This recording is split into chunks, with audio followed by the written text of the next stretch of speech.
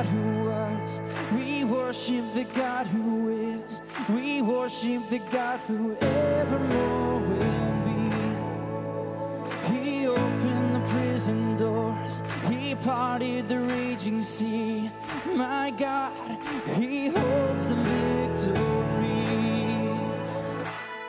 There's joy in the house of the Lord. There's joy in the house of the Lord today. We won't be quiet. We shout out your praise. There's joy in the house of the Lord.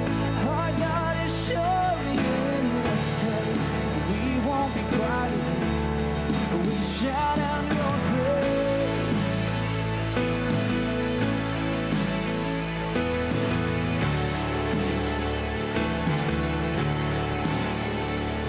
We sing to the God who heals. We sing to the God who saves. We sing to the God who always makes a way. 'Cause He hung up on that cross, then He rose up from that grave. My God, still rolling stones away. There's joy in the house of the Lord. There's joy in the house of the Lord today. We won't be quiet. We shout out your praise. There's joy in the house of the Lord. Our God is surely in this place. We won't be quiet. We shout out your praise. We were the beggars, and now we're royalty. We were the prisoners, and now we're running free. We are forgiven, accepted, redeemed by His grace. Let the house of the Lord sing praise. We were the beggars, and now we're royalty. We were the prisoners, and now we're running free. We are forgiven, accepted, redeemed by His grace. Let the house of the Lord sing praise. There's joy in the house of the Lord. There's joy in the house of the Lord today. And we won't be quiet. We shout out your praise. There's joy in the house of the Lord. Our God is surely in this place. We won't be quiet. We shout out your praise. There's joy in the house of the Lord. There's joy in the house of the Lord today. We won't be quiet. We shout out your praise. There's joy in the house of the Lord. Our God is surely in this place. We won't be quiet. We shout out your praise.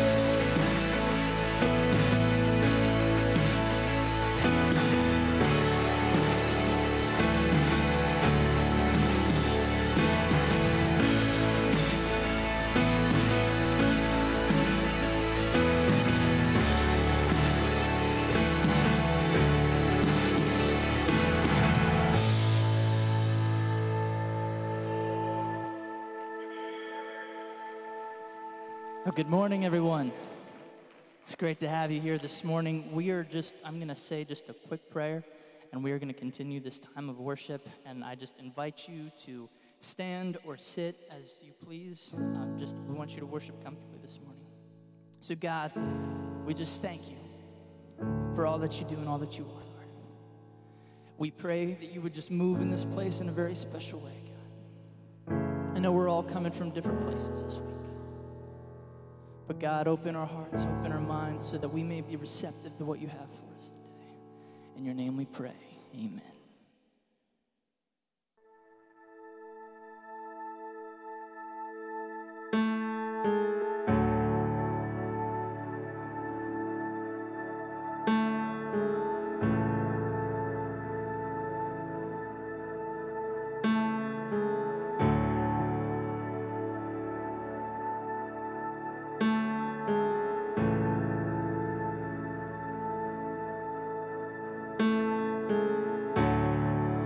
Walking around these walls, I thought by now they'd fall, but you have never failed me yet.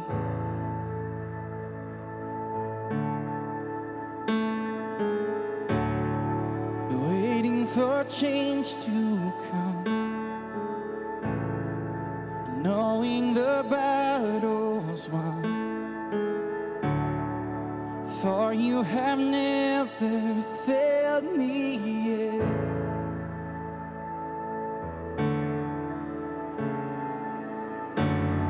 Your promise still stands, great is your faithfulness, faithfulness. I'm still in your hands, this is my confidence. You never failed me yet.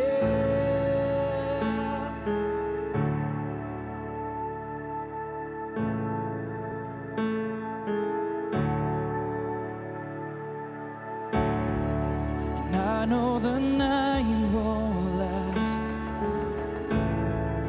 your word will come to pass. My heart will sing your praise again.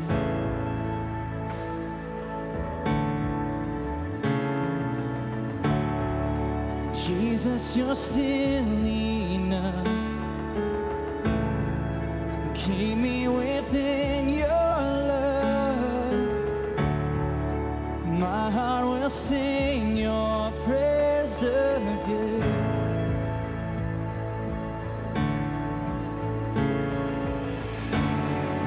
Promise still stands, great is your faithfulness, faithfulness. I'm still in your hands, this is my confidence. You never fail. Your promise still stands, great is your faithfulness,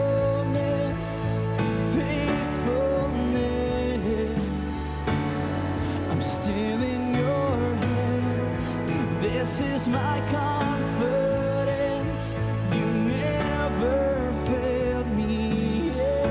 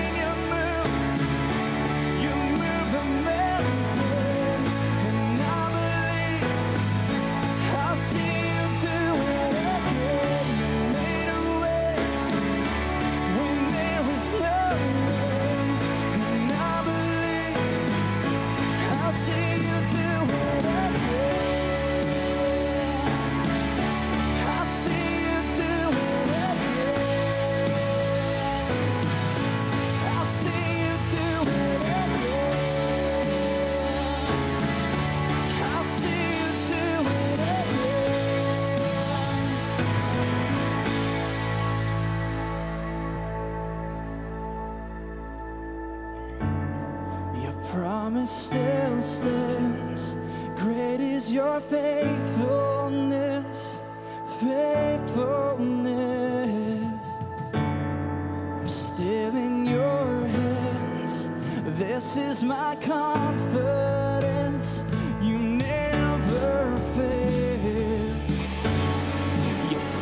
still stands. Great is your faithfulness, faithfulness. I'm still in your hands. This is my confidence. You never failed me yet.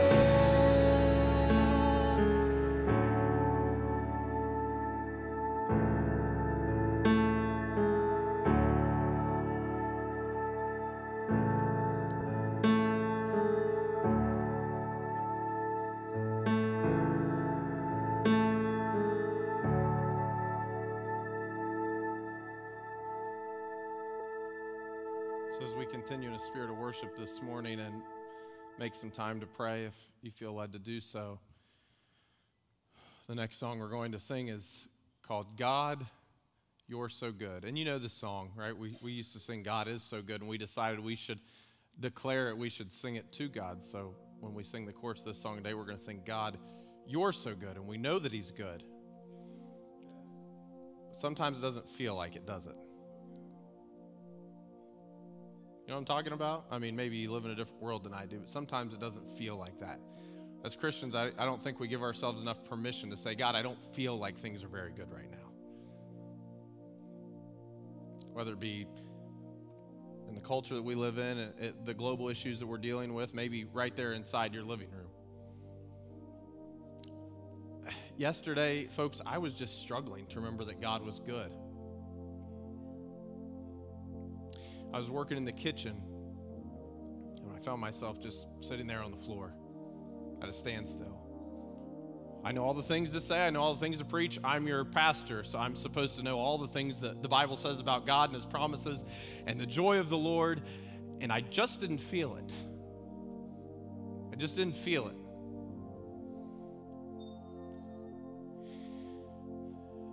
And you don't know this. Sometimes I struggle living out or the very sermons that I preach to you. And I began to think, God, what do you want? I don't like the way that I feel right now. I want to give you praise. I want to give you glory. But I just don't feel it in my spirit right now. I thought about what we talked about last week. Remember, we talked about the fact that God does not call us to comfort. God calls us to combat. And that we fight a little different way than the world does. Our blood, sweat, and tears isn't found in a boxing ring or ultimate fighting. They're found on the altar before God.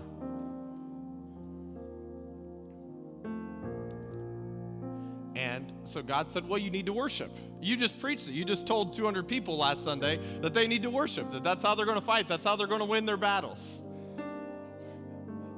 And I said, I don't want to worship. You know what I'm talking about, right? We're just being real this morning. I don't want to worship. I want to sit here and I want to sulk and I want to just sit in my time of feeling struggling, and I want someone to understand all the things in my life that are hard, and I don't want to be happy right now. God said, no, I think you need to worship. So I was there working in the kitchen, and I flipped on my Bluetooth speaker, and I hit play on my Spotify playlist. And this is the song that came on. Not this song, but there's a song called Faithful Now. And there's a section in that song that says, I will speak to my fear. I will preach to my doubt. You were faithful then, and you'll be faithful now. I will speak to my fear. I will preach to my doubt. You were faithful then, and you'll be faithful now. You have fears this morning. Fears that things won't turn around. You have doubts that He's going to do it again like He did before. Did you know that you are a living example of a miracle if you put your faith and trust in Jesus Christ? You're not who you were. You're not who you were. He saved you from the pits of hell. He's promised you eternity with Him. You have a new life. You're not who you were. The Bible says that all things have become new in Christ and the old has passed away.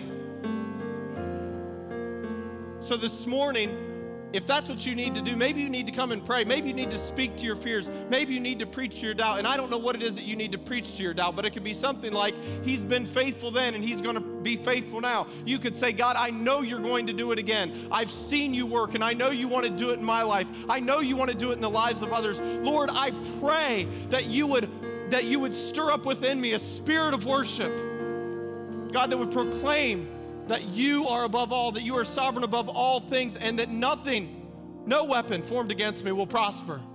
And that everything that rises up against me in condemnation, you're going to take care of. You're going to take care of. But church, I can't tell you how important I believe it is this morning as we prepare our hearts to receive the word of God, that if we would just stand and worship or kneel and pray and say, God, you're so good. In spite of all the circumstances, God, you're so good. Allison's good, and Wesley's good, and Luke's good, and Ben's good, and my house is good, and my food is good, and my bed is good, and my health is good, and everything, and even in the shortcomings, God's still good. Father, we pray that as we continue in a time of worship this morning, Lord, that you would help that individual who is struggling to worship you with all their heart and all their soul and all their mind this morning, God. God, we would rebuke the spirit, God, of bitterness, the spirit, God, of self-pity, God, the spirit of depression and anxiety that would say, I don't want to be happy. God, who doesn't want to be happy? Lord, the devil is a liar this morning, and we know it. And God, so we speak truth over your people today. We proclaim that you are good. Because of everything and in spite of everything, we know that you are good. Help us to proclaim that and mean it from the depths of our heart this morning. In Jesus' name, amen.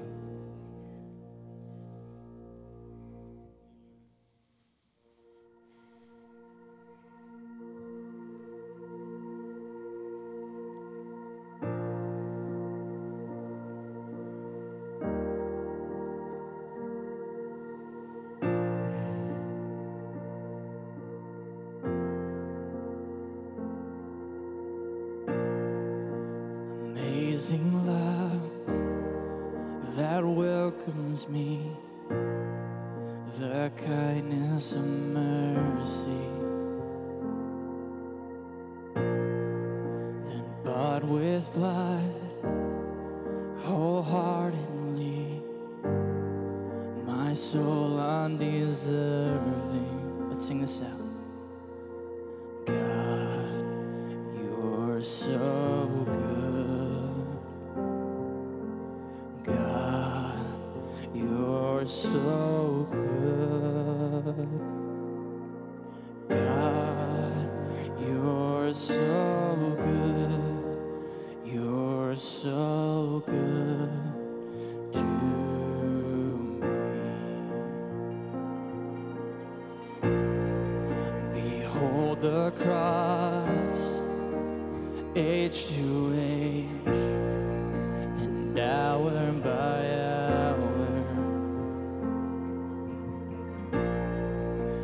Dead are raised, the sinner saved, the work of your power. God, you're so good. God, you're so good. God, you're so good. You're so good to me. God, you're so good. God, you're so good. God, you're so good. You're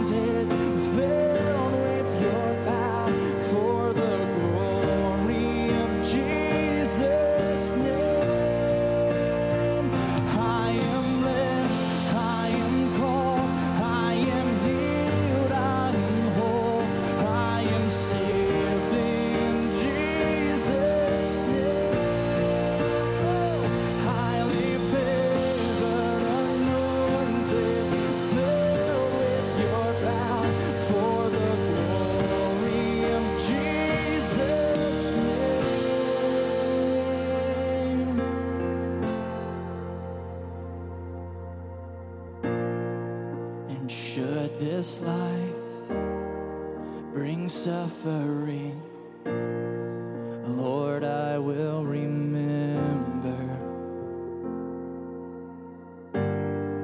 what Calvary has bought for me, both now and forever. God, you're so good. God, you're so good. God, you're so good. You're so good to me. Yeah. God, you're so good. God, you're so good. God, you're so good. You're so good to me. Sing it out. God, you're so good. God, you're so good. God, you're so good. You're so good to me. God,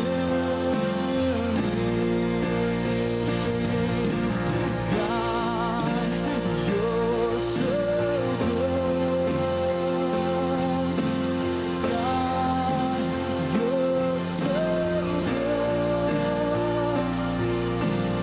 God, you're so good. You're so good to I am blessed, I am called, I am healed, I am whole, I am saved in Jesus' name. Highly favored, anointed, filled with your light for the glory of Jesus' name. Let's sing it out together. God, you're so good. God, you're so good. God, you're so good. You're so good to me.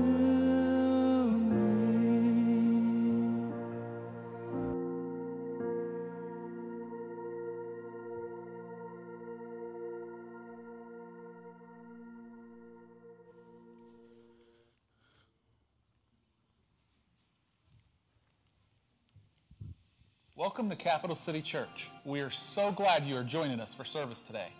Please share your updates, praises, and prayer requests on the connection card and drop it in the offering when it comes around later this morning.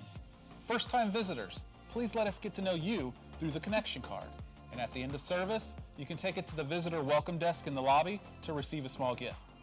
There is an informational meeting today, right after service, for the upcoming Golden Saints trip to the Ark Encounter on Friday, October 7th. If you're interested in going on the trip, be sure to stick around for the meeting. Saturday, September 10th, from 10 a.m. to 3 p.m. will be our annual car show, fish fry, and family day. Join us here at church for fun with the whole family as we have food, the car show, bounce houses, and more. Thank you for supporting the ministries of Cap City Church. You can give online or by check or cash. See the back of your bulletin for more details. Please welcome Pastor Jonathan with today's message.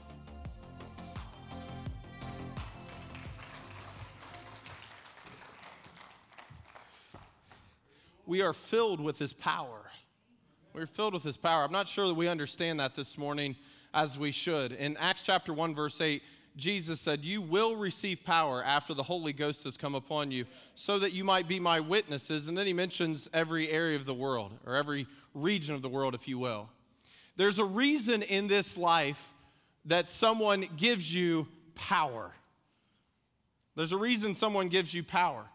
If you work in a job, there's different levels of authority, and someone might give you the authority to make a decision. It might be to fire someone, it might be to hire someone, it might be to make a decision about the direction of the organization. But power is given to you, and authority is given to you based on the fact that something might be challenging. Something might be challenging. We want the power, but we don't want to have to deal with the things that we need the power for. Does that make sense this morning? We just sang about God being so good, and you heard my testimony of how I struggled, and we think about how we fight our battles and what we talked about with Gideon last week as we started a new series called Hard Love. And we talked about the fact that in this relationship, this love relationship that we have with our Father, that sometimes the love feels hard, it feels challenging. But He's given us a power to overcome those challenging places.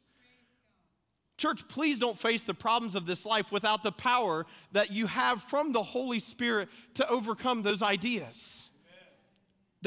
We said just a minute ago that there's no weapon that's formed against you that has the ability to prosper as long as you are utilizing the power of the Holy Spirit in your life. If you've given your life to Jesus, you've had an encounter, you have the Holy Spirit that is living in you, but when you've become filled with the Holy Spirit, you receive this power. And you need to do something with it. You need to do something with it.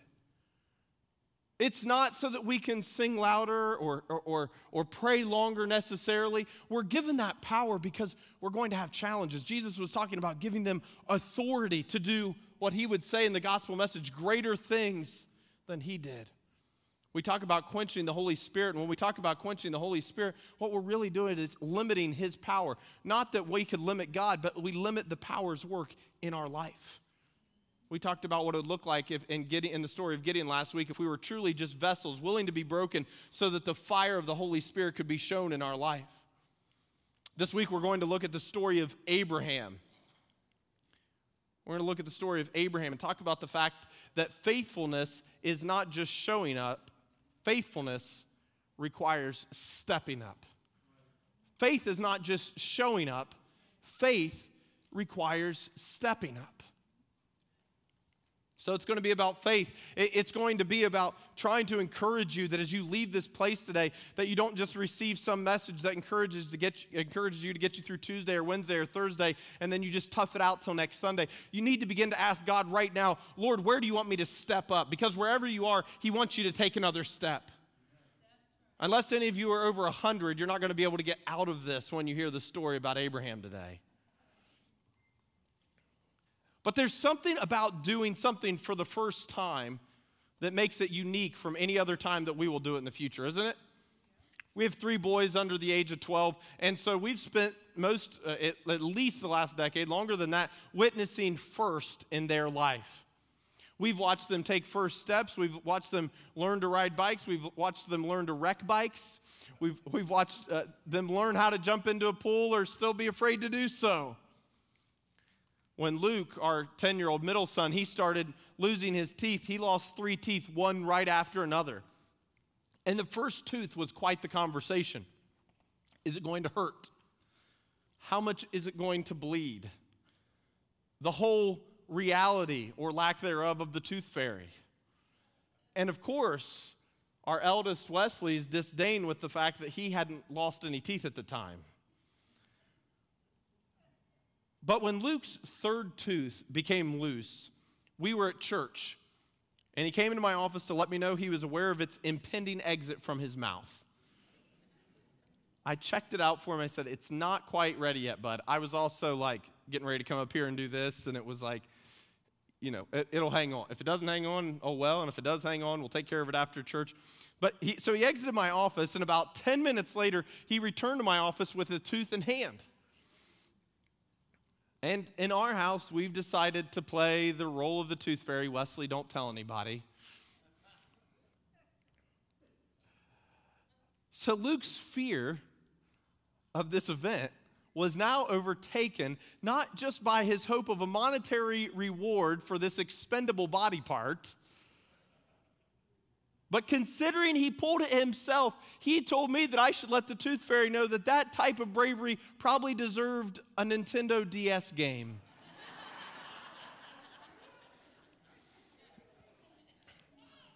So whether this morning you were interested in my story about what I can only hope is a dental student in training, I do share this story to open our conversation on faith today. The first jump in the pool takes faith that dad will catch you. Learning to ride the bike means believing that mom won't let go of the seat. The first shot in the doctor's office means believing that the needle won't hurt that bad and that the lollipop afterwards will act as an appropriate pain reliever. What changes after that first experience? What turns jumping into the pool from a death-defying experience to one of our favorite summertime activities? My older brother's here. I wouldn't do it the first week he's here. It's been his first few weeks. He's been here for a few weeks hanging out with us. His name's Troy, sitting in the second row. He's nervous right now, wondering what I'm going to do next, and not much, Troy. But I'm so glad that when Troy was a child, someone taught him how to jump into a pool. Because you have never seen a 50-year-old man, perform more death-defying jumps into a pool than he does now. It's awesome. He is the life of the party when he gets into the pool, and it's such a wonderful thing. My father, who's retired from being a pastor, he's in his 60s now. To watch him squirt the grandkids, especially my kids. You know, some of you raise kids and you love them, but every once in a while, you just wouldn't mind if they got what was coming to them. You know what I'm saying? And it just doesn't bother you that much when your parents squirt your kids in the face with a squirt gun, and they're screaming and they're upset, and you're just kind of standing on the side grinning going, that's kind of what you get, isn't it? This is what you do to your little brothers all day. But think of all the things in this life that we're so thankful for, that we're so happy, we have so much fun with, from foods that we taste to adventures that we take on, to sports that we try, to jobs that we never knew. Not did we just not know how much fun it was going to be, we were terrified of it. The thing that you love doing more than anything in this life, fill in the blank. There was a time when you weren't sure you wanted to do it or even try it. Isn't that wild? Isn't that wild? I can remember when I preached my first sermon. I was 15 years old. I had no call to preach in my life that I knew of yet. I was at Green Lawn Community Church, a church that my dad started the year after I was born. I was wearing the dorkiest of button-up vests. I remember it vividly. And I was terrified. But I'm glad I preached that first message. I wouldn't be here today. I don't think I would be. I preached about Daniel and how he was willing to stand up in the face of adversity. There's an experience that informs our decision making. Fear is replaced by faith because our experience has shown us that in reality, there's nothing to fear. I could almost wrap the message right here by just saying, when has God caused fear? When has he caused things to go wrong in your life? Yet why do we still struggle even though we've experienced him time and time and time again? You know, it's interesting that Jesus teaches us to have childlike faith. Childlike faith. The more I watch my kids, the more I try to figure out what that looks like. I watch the death-defying stunts, right? So I guess maybe taking risk is there. I see a lack of anxiety. They don't care about how much money we have in our bank account. They really don't care, do they? As long as we keep putting food on the table, giving them the fun stuff to play with, make sure they have clothes that are reasonably cool. Like, there's something about a dependency in a child that Jesus wanted us to understand. But let me tell you a question I posed to myself, really to God, as I was thinking about this in preparation for this message. It's very interesting that Jesus teaches us to have childlike faith. The fact that he teaches us this must mean that adult faith is different than childlike faith. This is going just like, I hope you wore steel toes this morning. He was talking to adults. He was talking to adults. And because he's better than I am as a teacher, a storyteller, and everything else in the universe, he didn't say your adult-like faith stinks. He just says, don't have the faith you have right now. Look at a child. He looked at adults and said, your faith isn't working. This is what it needs to look like.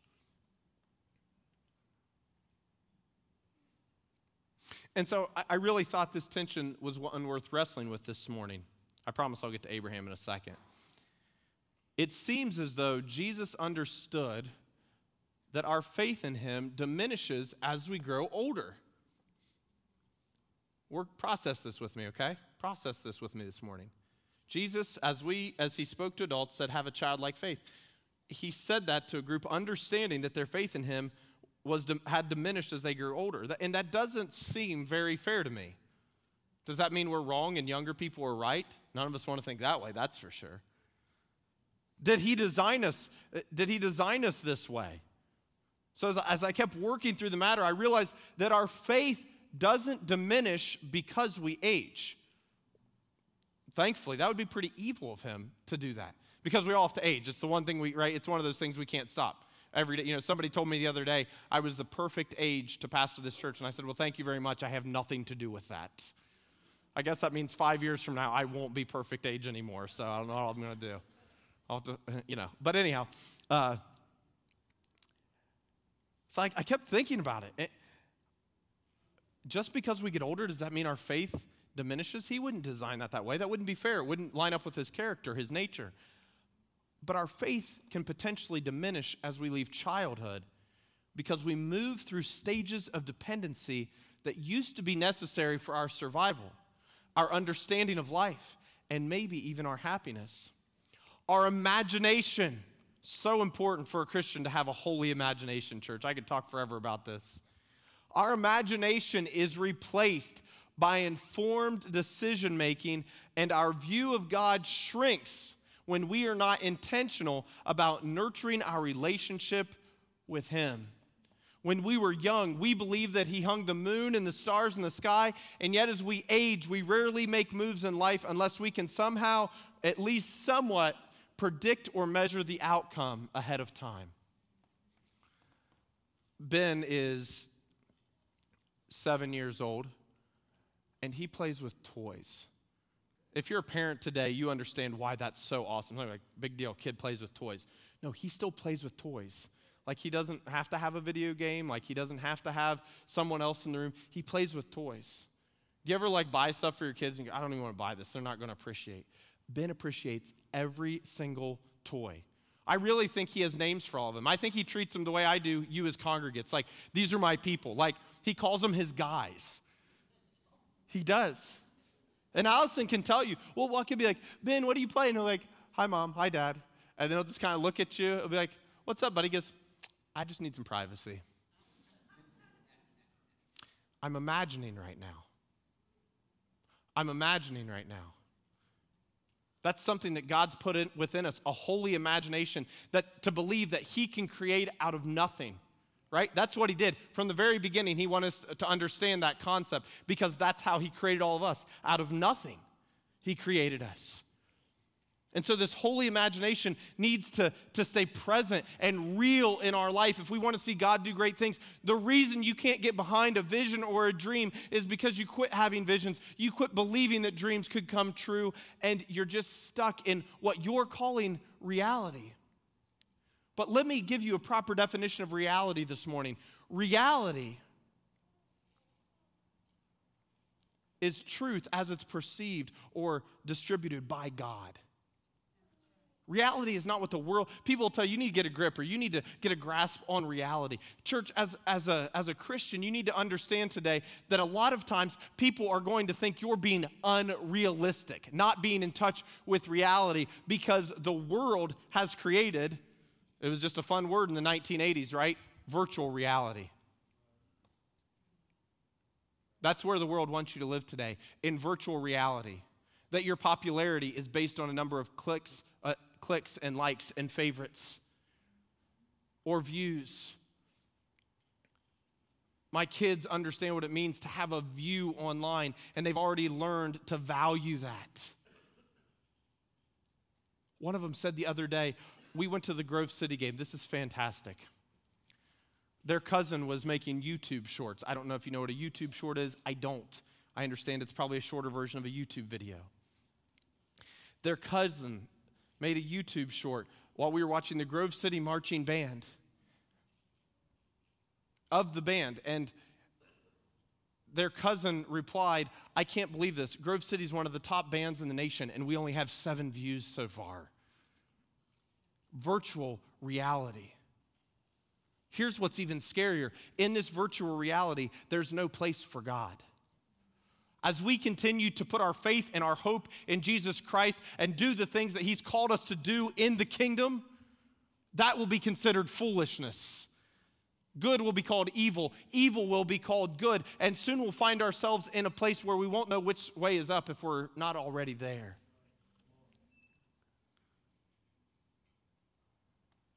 So we'll say some challenging things in regards to Abraham and Isaac. And if you know this story, we'll just go ahead and establish that God is not asking anyone to kill their children, right? Just somebody say amen. Like, just so that as I get to preaching, nobody takes anything out of context. But there is a lesson to be learned from this story that transcends any area of our life that we might be struggling to put on the altar today. That will be your Isaac as we walk through our story. So faith is not just showing up. Faith requires stepping up. So I'm not diminishing showing up faithfully. I think it's a big deal. More and more people aren't showing up to church. It's a big deal that you show up to church every week. I'm not diminishing faithfully being on time. You should be on time. You should be punctual. It's important. It shows you have good character. I'm not diminishing faithfully giving. Your faithful giving over time makes a big difference in the kingdom of God. I'm not diminishing doing what you say you will do. So not lying. Did you know that? Did you know a lot of people lie? I don't. Maybe you're not around any liars. But do you know what lying is? Saying, I'm going to do something and then not doing it. No. Let me just, can I for a minute, Ed? Don't say you're going to be somewhere, do something, and not do it. That's a lie. It's a lie. You don't get to say, oh, I forgot, I didn't mean to, or I just wasn't thinking. Like, don't lie. Don't lie. Be faithful. Be faithful in all things. If you say you're going to do something, do it.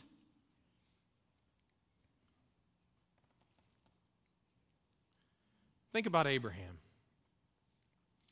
He could have just claimed his church attendance, his goodwill, or his previous obedience to God as good enough. Let me just list a few things that Abraham could have hung his hat on, in case you were counting your good works. He demonstrated his faith to God in the following ways. He was willing to leave his homeland and go to a strange land. He obeyed God's call for personal relationship and left worshiping many gods to worship one true living God. Abraham directed a peaceful separation from Lot and settled in Canaan after letting Lot take the more desirable land. At God's command, Abraham circumcised every male as adults in his family. That's enough, isn't it, men? Every adult male in his family circumcised for God. That should have been enough. Abraham waited until he was 100 years old to receive the promise of his son Isaac. And that's where we pick up in Genesis 22. I'm going to read this text, and then we're just going to talk about it for just a quick few minutes and try to land the plane.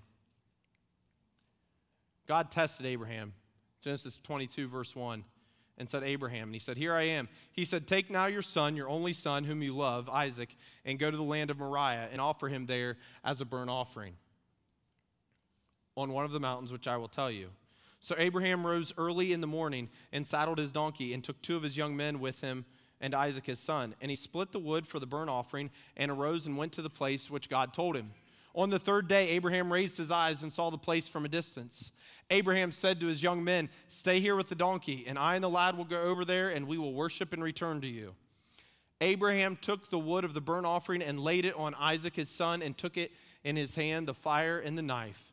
So the 2 of them walked on together. Isaac spoke to Abraham his father and said, my father. And he said, here I am, my son. And he said, behold, the fire and the wood, but where is the lamb for the burnt offering?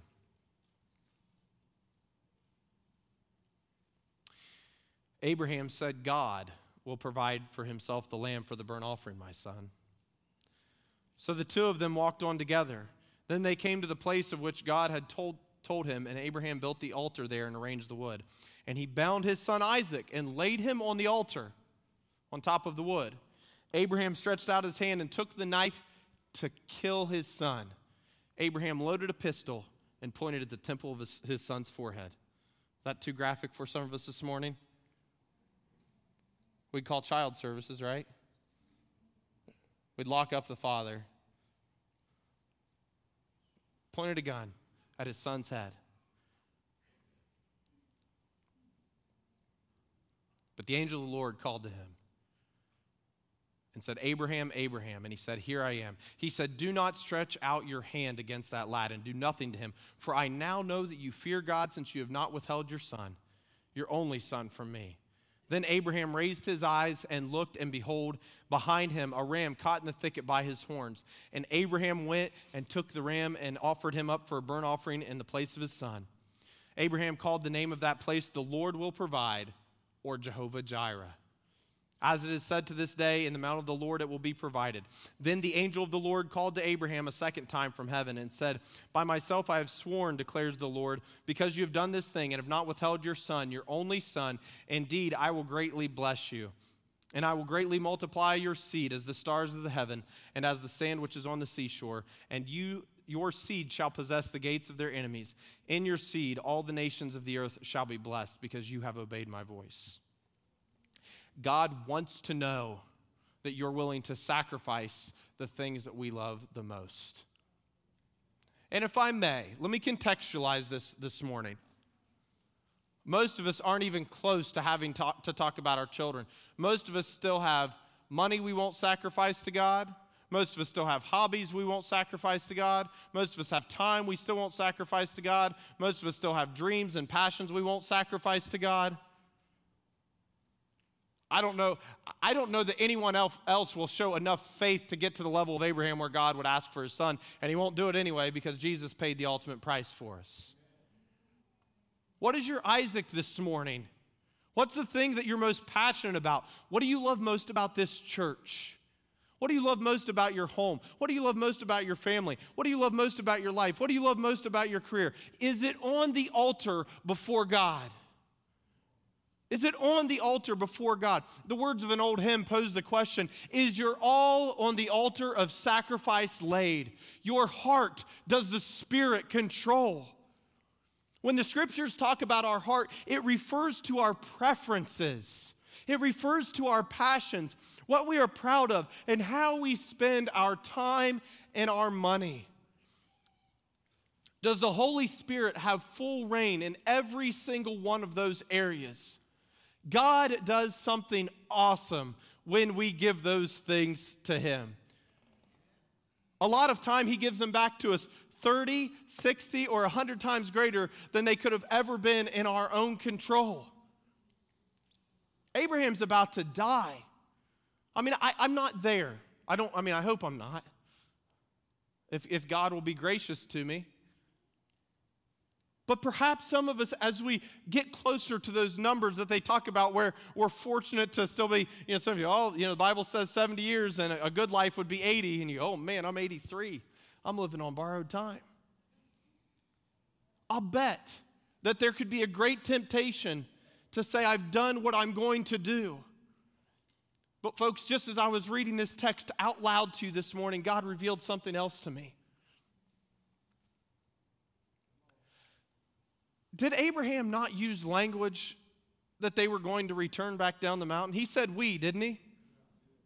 So he knew Isaac was going to come with him. I don't know that we can ever begin to understand or fathom the type of faith that Abraham did. I don't know.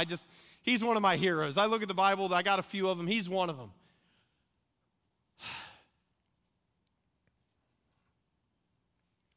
Have you ever thought about how Isaac felt that day? Wow.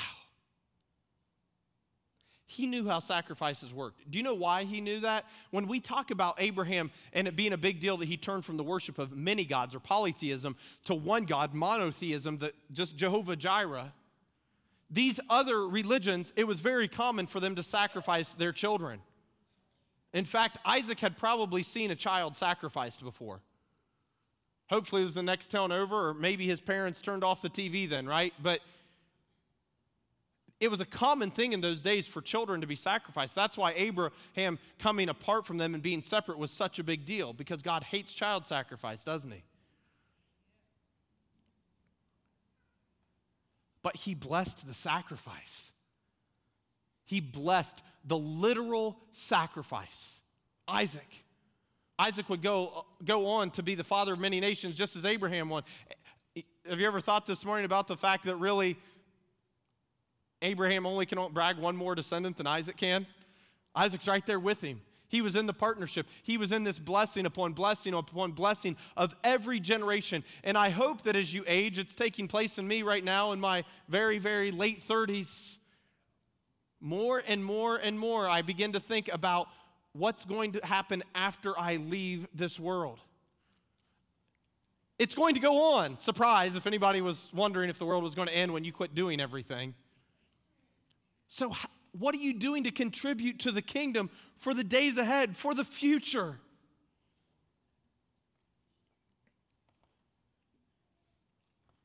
Too often, we want to point out how much we've done or how much we've already given, or perhaps our degrees of qualification.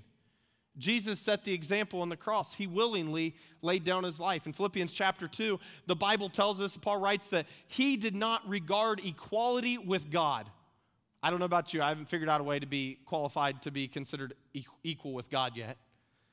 He did not regard equality with God as something to be grasped, to be leveraged, or how about this word, exploited, using my knowledge, my understanding, my money, my wisdom, my position to exploit someone else.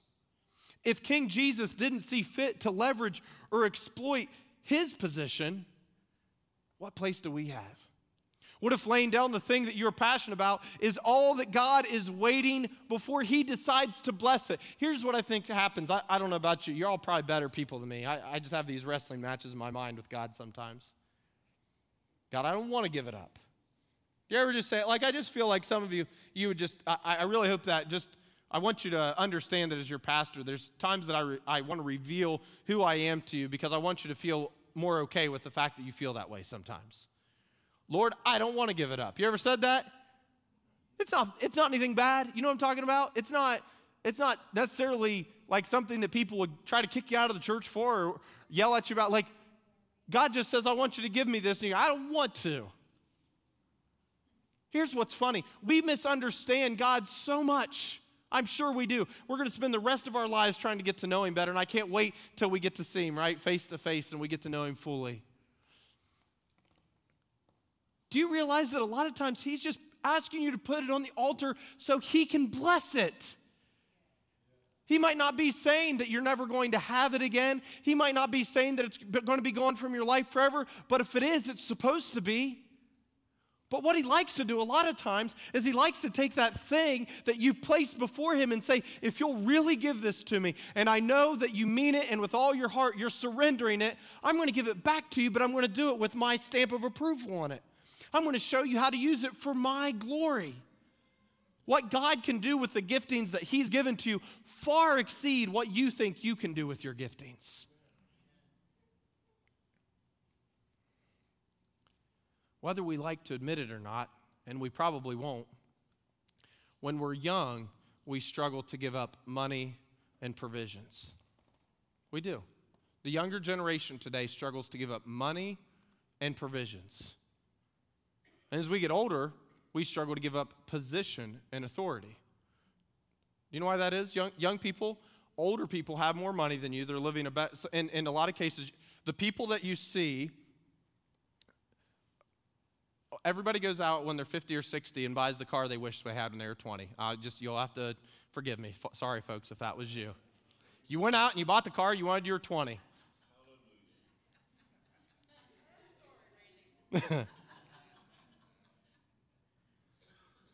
Younger generation, I've said what's put a younger generation in debt is they tried to have everything their parents did before they did all the things their parents did to earn them, right? So older people, you can say amen there. So younger people, you're trying to keep up with your parents, with the next generation, with retirement funds, with 401ks, which aren't going to be there, by the way. You can just go ahead and mark that down as a prophecy.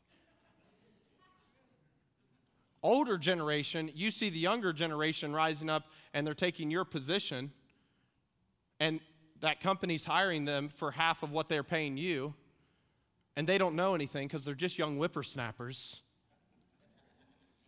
Come on, church. But we're talking about the spiritual realm here. We're talking about the kingdom. Jesus was continually about handing the keys to the kingdom to the younger generation. Probably half the disciples were teenagers. You can't even imagine. I can't imagine you give it to a bunch of Gen Xers or millennials, but teenagers, holy cow. Jesus was constantly handing the controls over to the younger generation. When we're younger, we struggle to give up money and provisions. And as we get older, we struggle to give up position and authority. At any place, it is probably something we think or perhaps believe cannot be replaced. Once I give this up, I can't get it back. Well, the whole message of the gospel is when you give it up, you're going to get it back 30, 60, and 100-fold. Man, we got it. Like church, our thinking's been flipped upside down by this culture. Abraham's comment on God providing meant he didn't know how God was going to provide, but he knew that he would. He knew that he would. But instead of trusting God, for us, too often we say, God, if you will show me where the money is going to come from, just reveal to me the next stage of life, or show me the full vision, then God, I'm in. I've kept this note in my office for a very long time now, since the first time I heard it. It's a quote from my friend Pastor Mark Fuller. Mark had this to say about how we try to exercise surrender in our life. He said, often I think I am surrendering control to God when in fact I'm trying to control my surrender. Often I think I'm surrendering control to God when in fact I'm trying to control my surrender. Oh God, I want to surrender this area to my life to you that I know where I can still reasonably keep control. God, you asked me to give 10,000, I can give 5,000. Because then I still have control of some of it.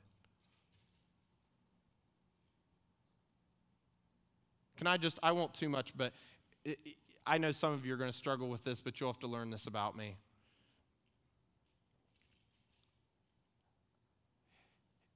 If you came to my house and there was a new boat in the parking lot and you like to fish, you'd be okay with me telling you all about the boat, wouldn't you? You'd be okay with that?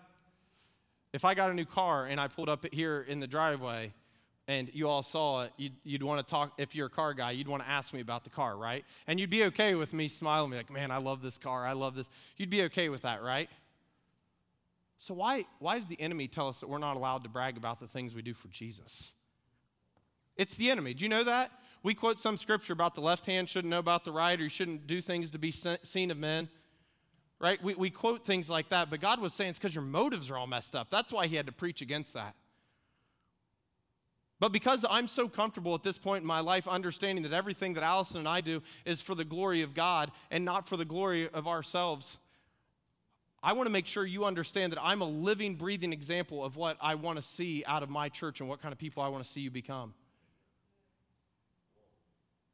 Me and Allison moved down here. We situated all of our stuff, and we bought a house that cost a little bit more than when we lived in Medina. And we're not making more money, so we just had to sit down and write out our budget. And I looked at our budget and I said, all right, it looks like we've got from the sale of our house and everything, we've got about an extra $10,000. That'll be good. That'll help get us through the first few months. If things get hard, and don't listen. I'll never cry to you, church. I'll never sympathize. I'll never do something, try to get you to come up and buy me lunch afterwards. You can always buy me lunch, but you should do that because I'm your pastor and you love me. Has nothing to do with money. I looked at all of our money. We got about $10,000 extra here, a nice cushion to kind of get us started as we get situated new. And God goes, you don't need $10,000, you need me. So we wrote a check to the church for $10,000. Okay? Now, again, I know some of you are like, I can't believe you just said that. Probably if you say that way, it's probably because you don't give and you don't want to hear about it. I'm not saying it to show off. I'm saying it because I want to see a revival started. I want people to understand that it's not until you give everything to God and fully trust in Him. And let me just encourage you, for some of you that think that's ridiculous or that's crazy or it's ill-advised, money just rolls into us from other places when we do that stuff. It really does. I don't keep track. I don't know if it's exactly $10,000, but do you know what we did last month? We paid all of our bills. You know what we're going to do this month? We're going to pay all of our bills. You know what we're going to do next month? We're going to give more money to God as much as he allows us to do so. Man, church, we're so stingy with God, and then we wonder why he's so stingy with us.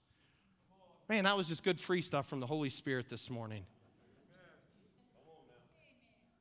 You don't trust him. You don't trust him like you should, and then you wonder why he doesn't deliver like he promises.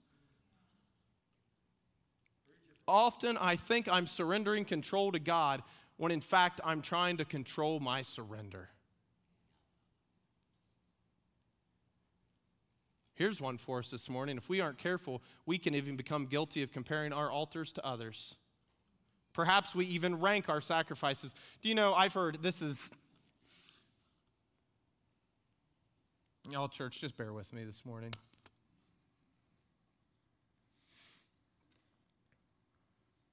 I've heard of this new idea in the church. We've prettied it up. We've changed the name of it. We've made it so it's kind of a secret thing or that nobody will get upset about it. But I'm not talking about, I heard about it first in the Lutheran church about 20-some years ago, but I heard about it in a Wesleyan Holiness church just in the last couple of weeks, where the church has a dinner for the top givers in the church. It mortified me. You should give. You should be generous. If God's blessed you, you should give. But I can't think of anything more dangerous, anything that could cause people to feel more lifted up or more entitled. Man, I rebuke that in the name of Jesus. I really do. Maybe we even rank our sacrifices. Can you imagine Abraham arguing with God? I sort of can. God, what's going on? Everyone else just has to give a lamb or a goat, but you want my son? Beyond that, we want to have what others have without being willing to do what others do. I want to preach. I just don't want to take 50 classes about people teaching me about theology and preaching and evangelism. Man, you want to preach, you don't want to show up for a life group or move a chair. Somebody say amen to that. Just preachers will. Beyond that, we want to have what others have without being willing to do what they'll do. God might ask someone else to do less. He might ask someone else to do more. Perhaps the greater struggle exists in the fact that we get so hung up on the sacrifice this morning that we lose sight of the provider. We get so caught up on the sacrifice that we lose, well, God, you didn't make her give that up. You didn't make him give that up. It doesn't have anything to do with the sacrifice. It has everything to do with your misplaced perception and your vision being focused on what God wants you to give up instead of your vision being focused on the God who provides. Oh, will you just listen to my imagination? I read the Bible with such a big imagination. I don't spend enough time with you people over here. How about right here? Some cameraman somewhere is going nuts. Well, Jonathan, don't go over there. The lighting's bad.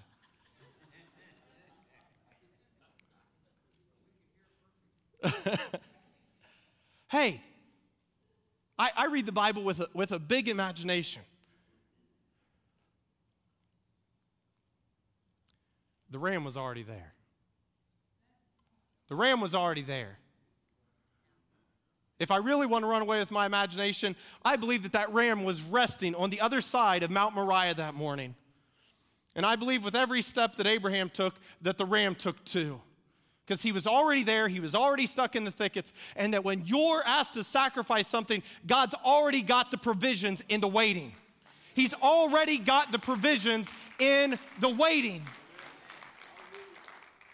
I don't know what would have happened if Abraham, he had every right not to sacrifice Isaac. You have every right given by man to not sacrifice whatever it is. You've earned it, okay? Congratulations. Whatever it is that you have in this life in America, you've probably earned it. You've probably worked a job. You probably have a pension. You probably have built relationships. You earned it. Congratulations. But as you're all on the altar of sacrifice laid, your heart, does the Spirit control? If not, there will be an unrest in you. There will be something in you that says, I'm not being obedient as I should be.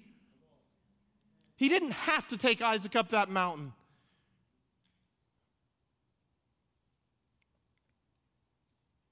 Just as I was preaching, I think about my 11-year-old son back here running slides. I think about where Amber and Colton are with their 5-week-old son. I'm sure Amber would just let any of you, she wouldn't even let any of you take him home right now for the day, right? Like, that's Amber and Colton's baby. She'll learn when she's 11, you can take Wesley home with you today, right, buddy? He can come hang out with you for the day. But man, they're precious. Abraham did not want to give up his son. But do you know what the one thing is that he feared more than losing his son? Disobeying God. That's why he walked up that mountain that day. He walked up that mountain today because he didn't want to disappoint God. Last week we talked about the fact that we need to be more afraid of eternal failure than a temporal risk. Church, he's been faithful time and time and time again. So why do we keep questioning that he's going to deliver? When we begin to present the sacrifice, he's already provided the provisions. Does God see the same spirit in us that he saw in Abraham that day? I'm going to invite the team to come, and as they come, I'm just going to share a testimony I pulled really just off the internet. Actually, what happened, we're singing Do It Again for a response, and before we sang this song called Do It Again, there was a lady named Shirley Caesar that sang a song called He'll Do It Again. Just for fun. Anybody know that song? He'll Do It Again. You may not know how, you may not know when, but he'll do it again. It's an older song, and that song, as I was putting this sermon together, just came to my mind. So I decided to look up the song. And I looked up the song, and I found Shirley Caesar. And I began to read Shirley Caesar's story. And she's a longtime Christian singer and pastor. And she's, known most for that song that she sang in the 80s. But at 83 years old, Shirley has buried her father, her invalid mother, that she cared for until her death, and all 12 of her brothers and sisters. She's still the lead pastor at her church that she's pastored for over 3 decades with her husband, but she's hired another pastor to run the church and do all the preaching. Her focus is now on outreach, saying she believes that God wants her to do more. Everybody say more. Whatever you're doing right now, God wants you to do more. We sponsored 63 kids for Awana. We have 30 signed up. We need 33 more to be brought into this church. We need people to work with them. You can do more. Listen, I hate to tell you, church, but when you stand before the pearly gates, when you have that interview with God, it's going to be lengthy. If you study the end times, if you study eternity, there's going to be a lot of things that we have to talk about when we get to heaven. Church attendance will not be one of them. Church attendance will not be one of them. Coming to church and helping lead 4 to 14-year-olds to Christ, you can talk about that. You can talk about how you spread the love of Jesus and invited other people to come in and hear the message. That'd be a good one. You can talk about how you worshiped him, about how you gave generously out of the surplus that you had, and how you recognized that God was the one who was the provider and giver of all things. You can talk about how you prayed. You can talk about how you preached. You can talk about how you loved your neighbor. Showing up's not going to cut it. He was never okay with just showing up. Daniel had to pray when he was told he could have went and prayed in the closet. Abraham had to walk up. By the way, there wasn't an audience for that occasion of obedience. Most of us might be okay if I had to obey God in front of people. Nobody was going to know. Nobody knew about that conversation Abraham had with God. Nobody knew about Abraham and Isaac. Nobody knew about the ram on top of the mountain. If he wouldn't have done it, there would have been billions of people that have been talking about it over the last 5,000 years, right? You never know how that next step of faithfulness might make a difference, but I can guarantee you this, it will make a difference. Moms and dads, let me get real for you this morning. You need to climb up that mountain so your children understand what this is all about. You need to walk up that mountain. They might not get it then. I don't think Isaac had a clue what was going on then. But for the rest of his life, the reason we know that story is because it got passed on. Nobody was writing it down. It was oral. Isaac told that story. He goes, my dad pulled the knife up. And then we heard whatever sound, the noise a ram makes. I won't even try. Bleeding, right? Bleating, yeah. Bleeding over there in the thickets. And he went and got that. And just like my dad said, he provided. He provided. We didn't know how, we didn't know when, but we knew he was going to do it again.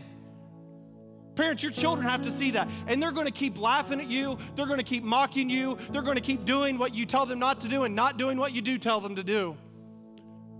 But one day, they're going to remember when you climbed up that mountain.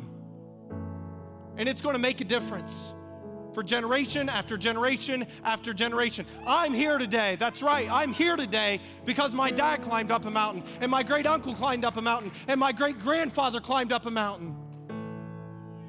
A blessing to generation after generation after generation. Church, we got to get over the small stuff.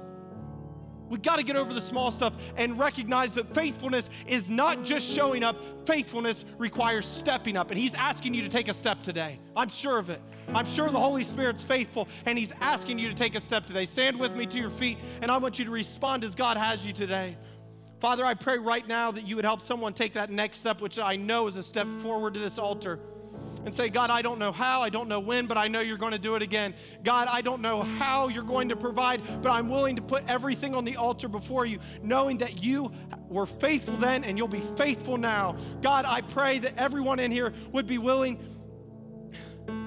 God, that everyone in here would be willing to speak to their doubt, to preach to their fears, that you will be faithful.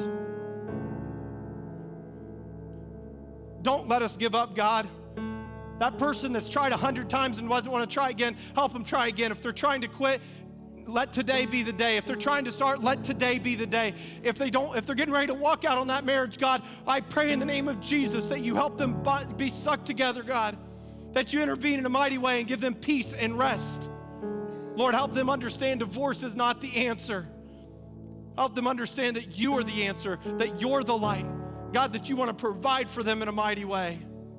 Help us to claim the power that is your Holy Spirit to overcome these challenges, God, that we know are present in this world today. Do it again. Do it again, Jesus.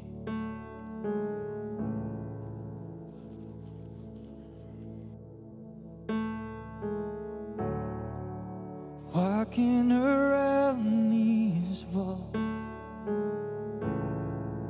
I thought by now they'd fall, but you have never failed me yet.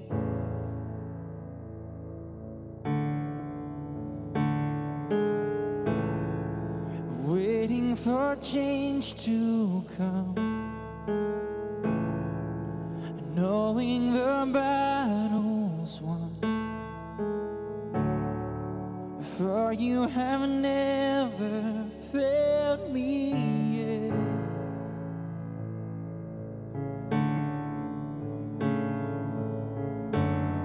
Your promise still stands. Great is your faithfulness, faithfulness. I'm still in your hands. This is my confidence. You never failed me yet.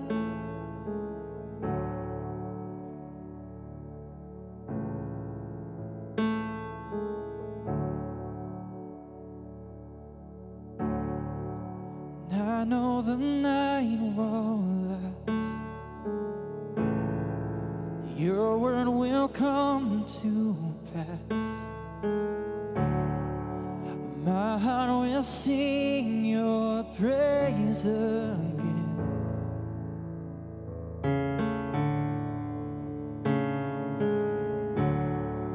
Jesus, you're still enough.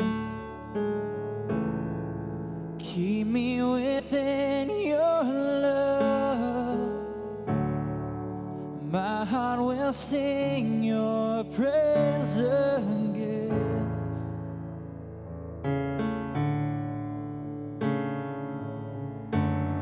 Your promise still stands.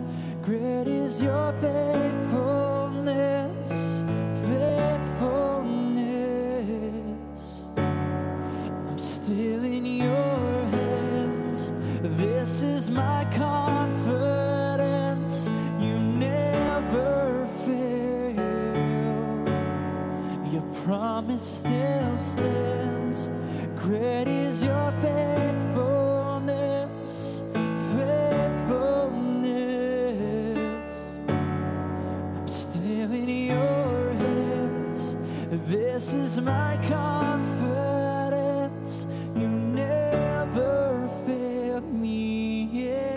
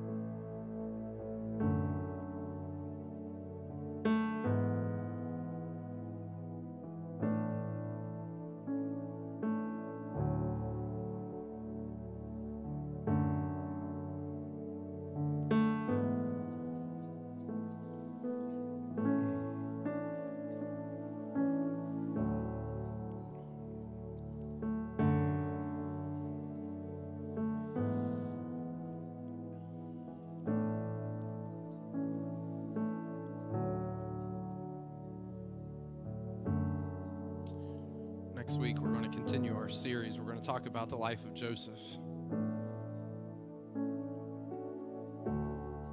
And our thought for next week is going to be, God, if you're still working, I'm still waiting. I don't know how you feel about spoiler alerts, but I like to know the end of the story.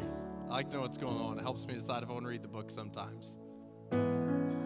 So let me just give you a little preview for this week that I hope will power you through to next Sunday in preparation for this message. And all of you know the line, but it's the line that Joseph spoke at the end of the story in Genesis, at the end of Genesis. What you meant for evil, God intended for good. Fix your mind this week. Look at those things which seem evil in your life. Look at those things which seem difficult, and know that God is still capable of working in and through those circumstances. If you're not dead, then he's not done. It might be with your last breath that he brings that purpose to pass. But God, if you're still working, I'll keep waiting. If you're still working, I'll keep waiting. Wait on him this week. Spend time before him. Worship him. That's how we fight our battles. Worship him. Turn off whatever other music you listen to that you justify and turn on praise and worship music. I won't tell you you're evil for listening to pop music. What I will tell you is you're missing out on blessing but not spending that time in worship. Worship him this morning, or this week, in spirit and in truth. Why don't you go ahead and have a seat this morning? We're going to transition the service a little bit. Hey, if you're watching us online today, we're so glad that you did choose to tune in. We do pray that you'll consider joining us at our Rathmel Road campus here very, very soon. A lot of exciting things that are going on that we want you to be a part of. But we will say goodbye to you. And as we do, we'll transition into a couple other things. We're going to invite our ushers to come forward to receive the morning tithes and offerings. And as they make their way forward and begin to collect that